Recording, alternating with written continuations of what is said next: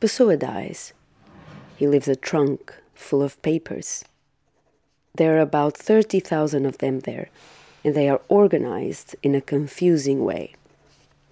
There was no organization in the sense that nothing was complete, nothing was closed, I think, because no one really knew what was in this trunk and in that cabinet and in that suitcase where things were stored. My mother constantly had people asking about her brother. And then there were lots of people in the place where we were living, making a lot of mess. And she was going from one place to another in the house, offering snacks to everyone who came. Because my mother had the English craze of 5 o'clock tea. Everyone had to take 5 o'clock tea. I'm also very keen on 5 o'clock tea. And my mother would go to the kitchen because she had to deal with the 5 o'clock tea. And all those people would stay there near the books, surrounded by all his things. And then they cut the books with blades, with the signature taken off, lots of them, which are now in the Casa Fernando Pessoa. Books were stolen, pages torn off, a lot of them. We only saw this later when we left home. Some things came out of the place, others were all disorganized, but anyway, he kept many things. So we have this little paper from the day before he died, or the night before going into hospital, 3 days before. It's a list with a bottle of wine, a soap bar, and something else, I don't remember. He kept that little bit of paper. I mean, he had the habit of keeping papers. It was the intellectuals that followed that made all the mess, wasn't it? The leading figures of Presença were the first to publish what remained in the trunk. At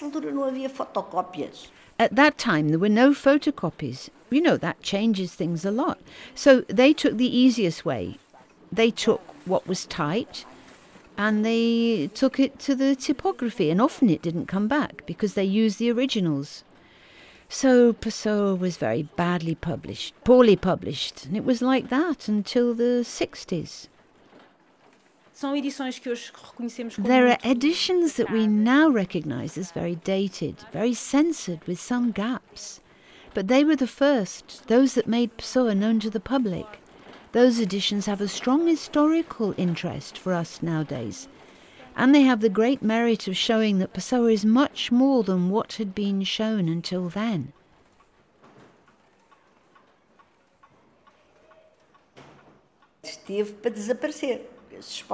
The archive was about to disappear because the family wanted to sell to the Gulbenkian Foundation. But the foundation was not considering buying archives. I knew about this while I was in Paris. And in Paris, the director of the Gulbenkian Foundation, who knew I was studying Pessoa, I was doing my thesis on his work, he told me. So I was in a mental turmoil, wasn't I? And I immediately told my friend António José Saraiva, who was exiled like myself for political reasons, and he immediately called his brother on the phone.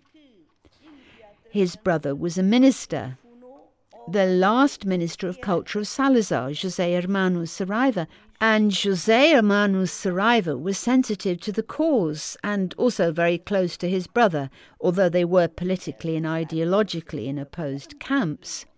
He was sensitive to cultural issues. So he was the one, well, he used to say this on television, ask Teresa Rita, it's the truth. Indeed, it is thanks to him, the last minister of Salazar, that we have the archives here. Because the family, and they confirmed this to me, since Gulbenkian didn't want to buy it, they were already dealing with the English that were about to acquire the estate. José Hermano Saraiva ordered an inventory of Pessoa's estate to be made. It was acquainted by the Portuguese government in 1979, after the fall of the dictatorship. 2 years later, it was incorporated into the National Library archives. Suddenly, in 1981, the National Library received that shapeless monster that was Fernando Pessoa's estate. The issue with Pessoa's estate is the same as the issue of Pessoa. Na mesma folha. On the same page there could be prose, on one corner about, I don't know, his ideas on a political subject. In another corner an ode by Ricardo Reis. In another corner a poem by Alberto Cairo, all written on the same day.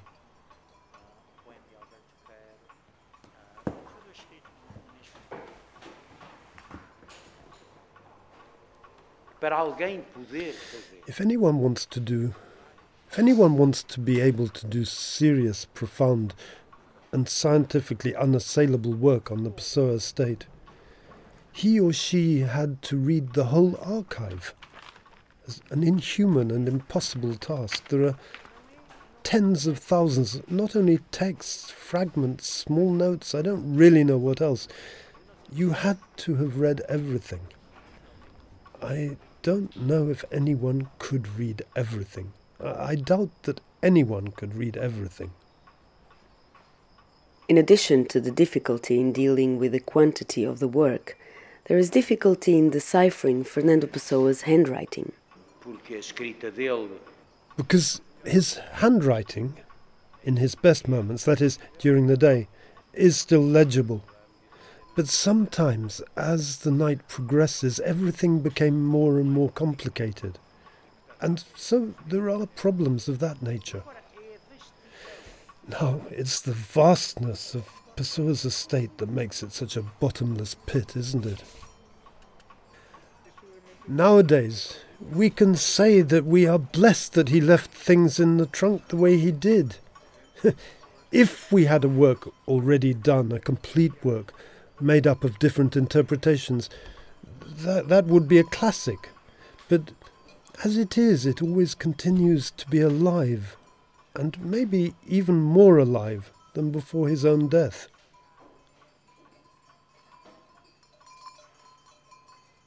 But what if this is all on purpose? And if this fragmentation, so complex, where we cannot find the way out?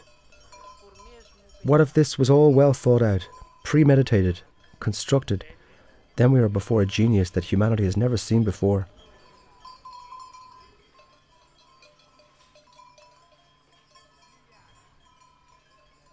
Using astrology, Fernando Pessoa came to the conclusion that in the year 2198, a major figure was going to be very important for the Portuguese language and for the future of Portugal. He concluded that that figure would be him, wholly recognized, fully understood.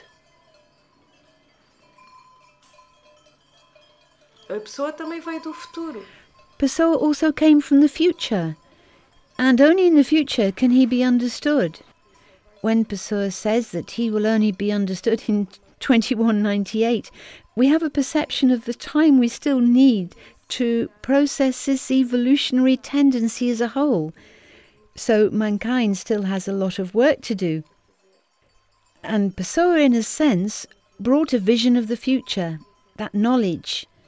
And he had no one to talk about it to, in terms of social individual. It was as if he was talking to deaf people. So there can be material within what he's left that allows us also to learn from it and collectively develop this evolutionary journey. And then the contribution he gave isn't closed, it's still operational, because it has not yet completed its purpose.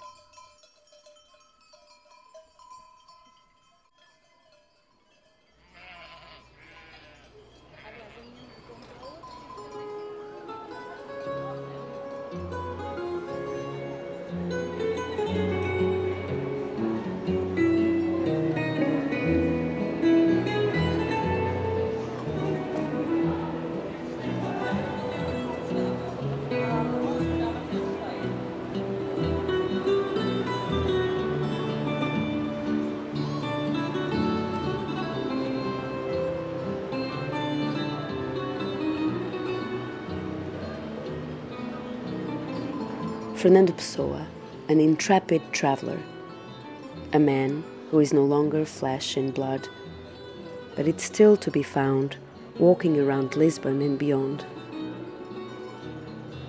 And it is interesting to wonder what is still to come from Fernando Pessoa.